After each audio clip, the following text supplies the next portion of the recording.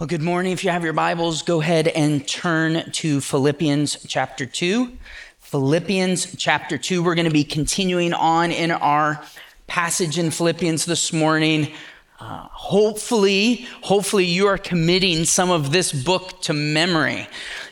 Hopefully you started doing that and you found one paragraph in here and you've been working on memorizing it. If you're not, you can start today. And in fact, this paragraph that we're in today is one of the most beautiful in all of Scripture. I saw this week that one of our elders' wives, this is her paragraph. She's taking it and she's like, I'm going to memorize this through this series. That would be fabulous. So if you haven't started that, I hope you will think about doing that today. Philippians chapter 2. Last week, Pastor Doug focused in on the one thing. The one thing from verse 27 of the first chapter, letting your manner of life be worthy of the gospel of Christ. Right? Fearless unity, striving side by side for the gospel. No matter what is thrown at us externally from the outside, whether that's suffering or persecution, we are linked arm in arm in fearless unity. Now, today, the Apostle Paul's like, to do this, to strive together in this fearless unity, you need to be humble. To drive back division and strife from your midst, to be truly unified around the one thing. We must be a humble people. Let's look at these verses. Chapter 2, starting in verse 1, says this: So if there is any encouragement in Christ, any comfort from love, any participation in the Spirit, any affection and sympathy, complete my joy by being of the same mind, having the same love, being in full accord and of one mind. Do nothing from selfish ambition or conceit, but in humility count others more significant than yourselves. Let each of you look not only to his own interest, but also to the interest of others. Verse 5, have this mind among yourselves, which is yours in Christ Jesus, who though he was in the form of God, did not count equality with God a thing to be grasped, but emptied himself by taking the form of a servant and being born in the likeness of men. And being found in human form, he humbled himself by becoming obedient to the point of death, even death on a cross. Therefore, God has highly exalted him, bestowed on him a name that is above every name, so that at the name of Jesus, every knee should bow in heaven and on earth and under the earth, and every tongue confess that Jesus Christ is Lord, to the glory of God the Father. Three things from this passage this morning. The first one is this: there's the call to humility. The call to humility. Verse 1 says, if there is encouragement from being united with Christ, if there's comfort from his love, participation or fellowship with his Spirit, affection and sympathy. I love how Paul starts here. He's starting with the gospel. He's saying, if these are a part of your life, and the way that it's written, it's like it's supposed to be understood. If these are part of your life, and they are, if you've been changed at all by the gospel, and you have, if you've tasted at all the blessings of what God is for us in Jesus Christ, then do this. Verse 2, complete my joy by being of the same mind, having the same love, being in full accord and of one mind. Paul's like, if you've experienced the gospel at all in your life, and you have, and we've seen evidence of that already so far in Philippians, if you've experienced that, do this: complete my joy by being of the same mind, This is Paul's here rejoicing in what matters in this section. What matters here is their unity. Their unity. And he's like, if you will remain unified, you'll make me rejoice. If you're unified together with the same mindset so that you're fulfilling God's purpose for your life. And remember what that was? Back verse 27. Letting your manner of life be worthy of the gospel, striving side by side fearlessly for the sake of the gospel. If you will do that, Church of Philippi, he's like, I will rejoice. He wants them to be unified. So you know what he does? In verse 3 here, he's going to call them to humility. Humility will be, I believe, the predominant trait of a truly unified and fruitful local church. A church that wants to be single-minded in its gospel focus. And if humility is key to unity in the church, that means that pride is the great obstacle to our unity. What if we were a church characterized primarily by humble unity rather than self-centeredness?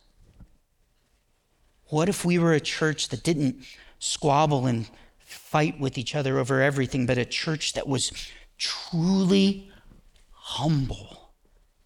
I'll say it this way, that was strong in humility. I'm convinced that biblical humility really lived out in our midst, in our communities, in our various spheres of influence.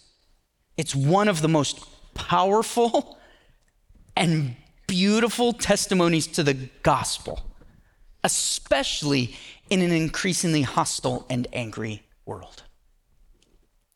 And Paul says here, boy, if you were humbly unified, my joy would be complete.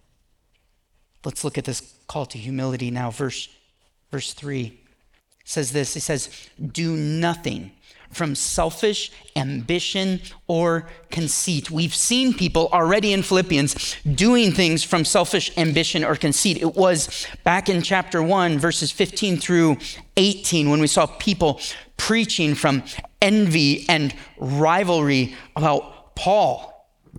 Conceit here, it can mean vain glory. What's that mean? That's pride that has no basis, that's empty. These words are talking about an exaggerated self-evaluation that results in glory grabbing, even to the extent of being willing to push others aside or press them down and criticize them in order to make myself feel better. This week as I was preparing for this, I stopped at that point and I thought, is that how others know me? And I tried to just move on really quick.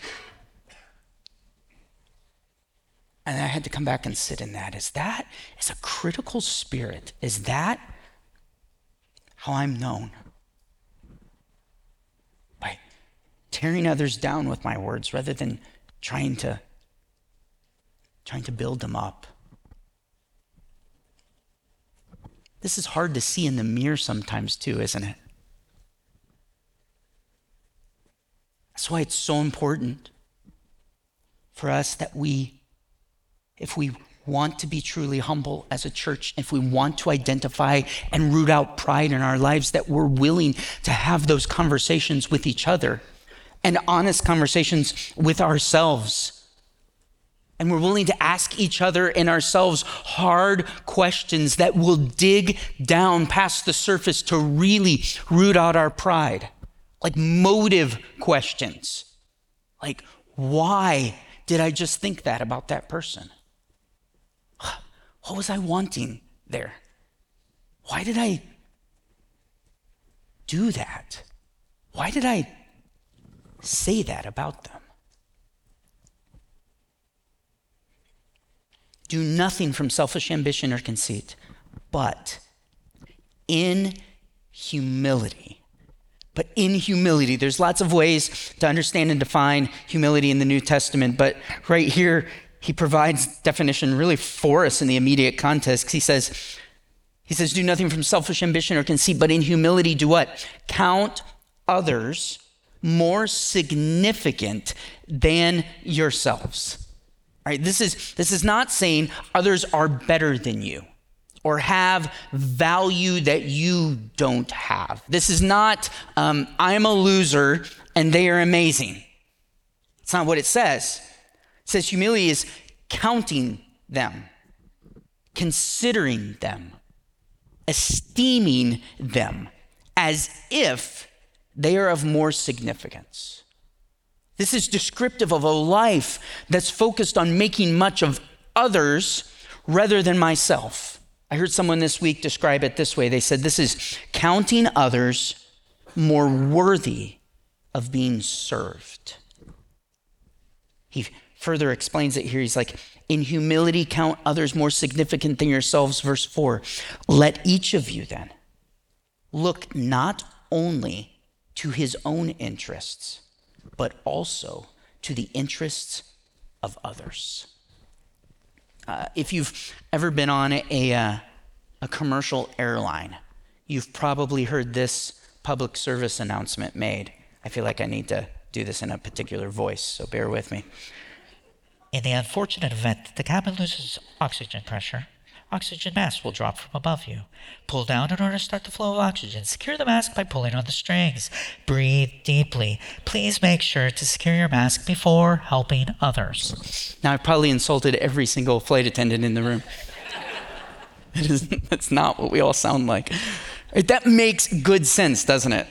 Right? If I'm unconscious, I can't help others. But I've always thought, like, that is an awfully optimistic view that the airlines have of all the travelers on this plane. Do we really think that after being delayed 3 times, after having to sleep and eat in the airport, after having all 19 preferred categories board before me, and because all 19 preferred categories boarded before me, because how dare I just purchase the ticket at ticket price, I now have to check my carry-on as I'm going in because there's no overhead space. And then I'm seated between 2 people who refuse to share the armrest, which, side note, middle person gets the armrests. All right, you have one on either side of you. And now after losing cabin pressure, now in a flurry of selflessness, I'm going to help as many people as possible before I literally pass out from lack of oxygen. That is very optimistic. I always thought it would be a good test for like a newly dating or young married couple. Like you put them on a plane and you just drop the masks. And then whatever happens, you sort it out in marriage counseling. Why do I bring this up? Besides having experienced it recently. I bring this up because I'm hearing this illustration a lot applied to the Christian life, right? Put your mask on first. And I think by that is what we mean is take care of yourself. Spiritually, physically, and mentally. And to that, we say, yes, yes. Right? God has given us this life, this soul, this body. We are meant to steward them well, correct? Yeah. We are meant to steward them well so that we can look not only to our own interests, but also to the interests of others. See, I don't know about you, but my temptation is to put on the proverbial mask and then just keep sucking oxygen until there's not a bit of it left on the plane for anyone else. And we have to be careful, because there's a way of thinking that could end up only and ever prioritizing my interests.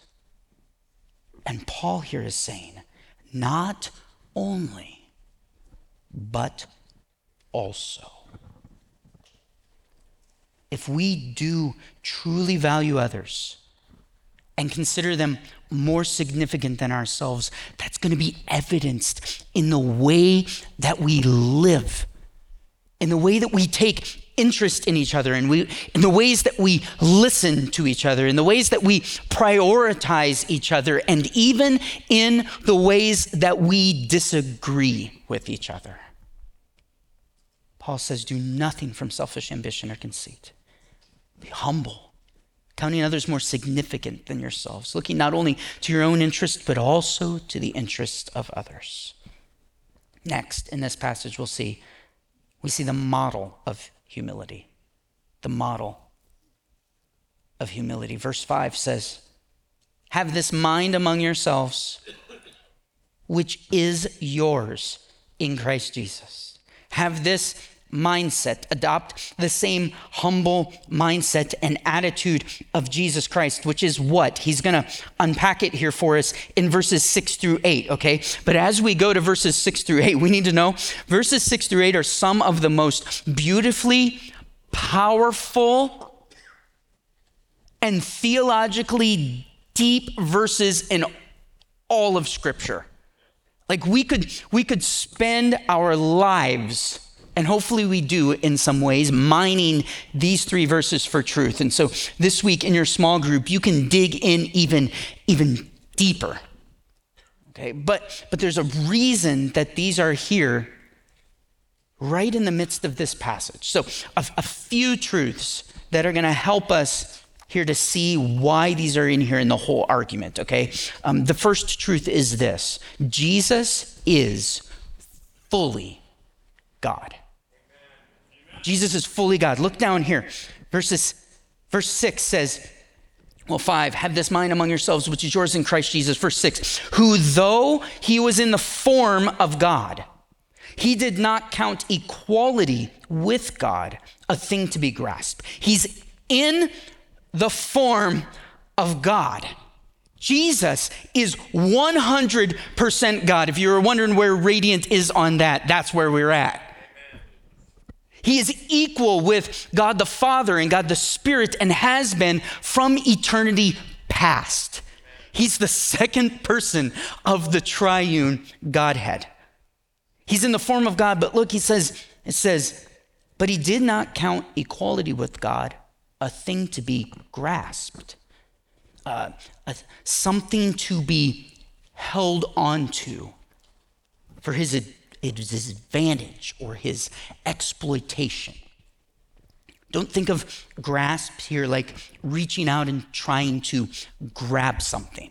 All right, Adam tried to grab glory for himself. We try to grab greatness and recognition for ourselves. Not Jesus. He has it, but he doesn't cling to it.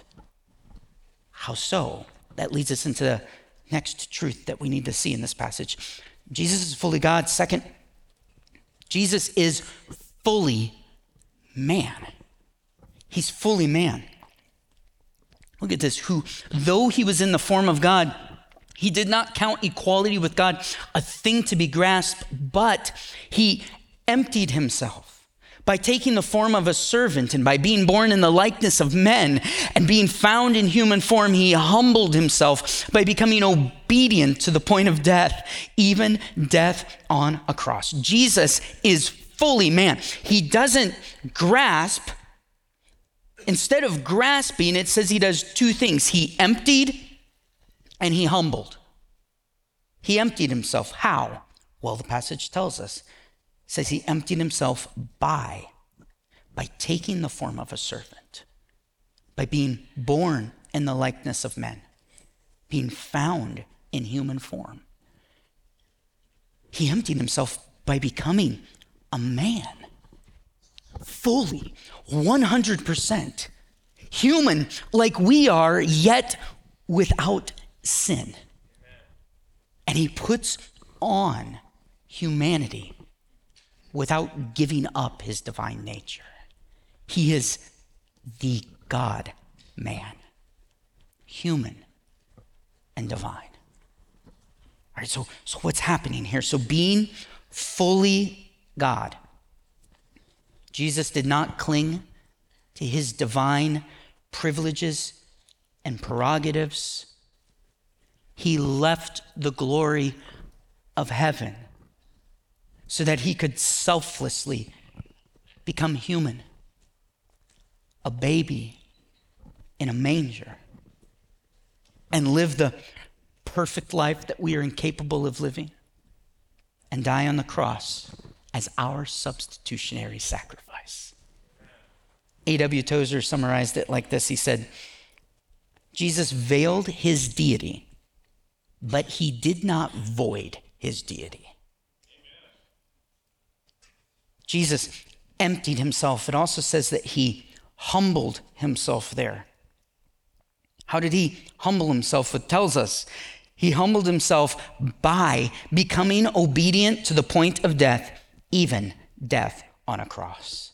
It was God's will for Jesus to die for mankind. Isaiah 53 tells us that clearly. And I love how in this passage you see Father, Son, and Spirit active here in the redemptive storyline, in cooperation from the beginning as the triune God. And he perfectly here obeys the Father in our place. And he willingly goes to the cross where he suffers and he dies in our place to pay our penalty, to accomplish our salvation. He goes from the glory of heaven to the shame and humiliation of the cross. That's humility. He's fully God. He's fully man. And now, the reason why we're seeing this in the midst of this passage. Third truth, Jesus died as our model and our means of humility. Jesus died as our model and our means of humility. He was our model, our example. Okay, Jesus' humility culminates here in these verses in the cross. And we're actually meant to imitate him. How? By dying to ourselves for the sake of others. By dying to our own selfish needs and wants and desires. By setting aside our rights or our perceived rights and privileges to count others more significant. You're like, whoa, set aside my rights or perceived rights, my privileges? But, Nate, what about, and how about, but, something I've noticed, by the way, in my vocabulary is that the word but, B-U-T, when I use it often, I find it's typically about ready to reveal my pride or reveal how I'm going to attempt to justify my pride. Right? It's, I'm sorry, but I hear you, but Jesus loves them, but you notice that? So I'd encourage you, pay attention to your words. They reveal things about our hearts. I was thinking about this week, and I got to a point where I was like, the quest for humility is so frustrating, isn't it? Because we're just bent towards pride. And I feel like pride just lurks around every corner, and you're always just constantly looking over your shoulder for it. I'm like, Lord, is there ever going to be a moment in this life where you don't struggle with pride? And typically what's really interesting is when you try to be humble sometimes, you end up right back at pride. I was even doing it this week. I was like, as I was going through this, I'm like, all right, this is one of those sermons where I feel like I shouldn't really be preaching it to you guys. I really need to be preaching it to myself. But you see what I did there? I just made the sermon all about me. And that's not what this passage is. He's talking to the church. This is for us. And so I just got to this point where I'm like, be humble like Jesus? Really? That's impossible. It's an impossible standard. Yes. Yes. It will be if you're trying to do it in your own power. It will be if you're seeking humility by focusing simply on behavior modification. It will be if you're trying to obtain it by focusing more on ourselves than we do others. So what do? We lift up our eyes. That's what we do. We spend more time looking at him, considering the gravity and the beauty of his humility on our behalf. See, Jesus died not simply to be our example of humility. He died to save us from our pride and enable us to live humbly. He's not just our example, he's our Savior. He's the means by which we can even be humble by grace through faith in him. That's why back in verse 5, he says, have this mind among yourselves. I love this. Which is yours in Christ Jesus. It's yours. How so? Well, it's his righteous humility that culminates in the cross, that saves us. And in union with him by grace through faith, his righteous humility is counted as ours. And then now, with his help available to us by his Spirit through his word, we can imitate him. We can look to him and be humbled. He's our model and he's our means. Last thing from this passage is this: the reward for humility. The reward for humility. Look at verse 9 through 11 here. It says, therefore, he humbled himself by becoming obedient to the point of death, even death on a cross. Therefore, God has highly exalted him and bestowed on him a name that is above every name, so that at the name of Jesus, every knee should bow in heaven and on earth and under the earth, and every tongue confess that Jesus Christ is Lord, to the glory of God the Father. Real quick, side note, this is not teaching universalism. Okay? What is this saying? This is saying that we will bow to King Jesus. And there are two choices. We can bow willingly to him as Savior and Lord, or we will be compelled to bow in recognition of who he is. Bow now. So he empties himself by taking the form of a servant, being born in the likeness of men. He humbles himself by becoming obedient to the point of death on a cross. Therefore, for this reason, God has highly exalted him. The Father vindicates the Son. His glory from eternity past is restored, but now it's super exalted. Why? Because now he's exalted as the God-man Jesus Christ.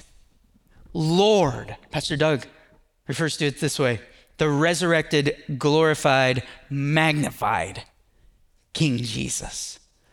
The sovereign God of the universe is Jesus of Nazareth.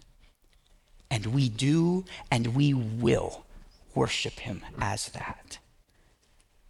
But last cool thing from this passage, here's what's neat. God promises that we will be rewarded for humility. 1 Peter chapter 5 says this: clothe yourselves, all of you, with humility towards one another. For God opposes the proud, but he does what? He gives grace to the humble. Reward. Humble yourselves, therefore, under the mighty hand of God, so that at the proper time he may exalt you.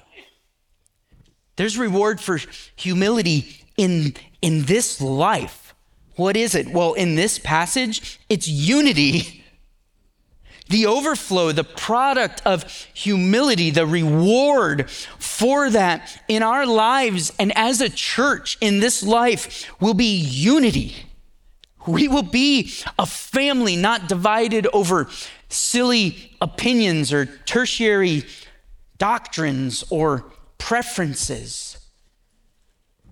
We'll be a faith family unified in humility, together, humbly and fearlessly united for the glory of God and the spread of the gospel. But there's not just reward in this life, there's also reward in eternity. When God raises us up on the last day, any suffering or persecution that we have experienced because of humbling ourselves will be no more when Christ returns. And not only that, try to wrap your head around this. We will have the joy of ruling and reigning with Jesus Christ for all of eternity. Reward. I want us to end this morning asking a question of ourselves. Who is one person in your life that you don't want to serve? Who's one person that you would rather not consider more significant than yourself? Think about that for a second. It didn't take me very long. Okay, now, what is one way that you can serve them this week? And maybe the situation you're thinking about, the thing that you need to do in order to serve that person, to consider them more significant than yourself, is you need to spend some time praying for them this week. Maybe as you think about this, you need to spend some time repenting to the Lord for the way that you've thought about this person. Maybe this week you need to actually go to them and ask their forgiveness. Right? If this was easy, we wouldn't need Jesus to do it, would we? If this was easy, it wouldn't have required that he die to make it possible.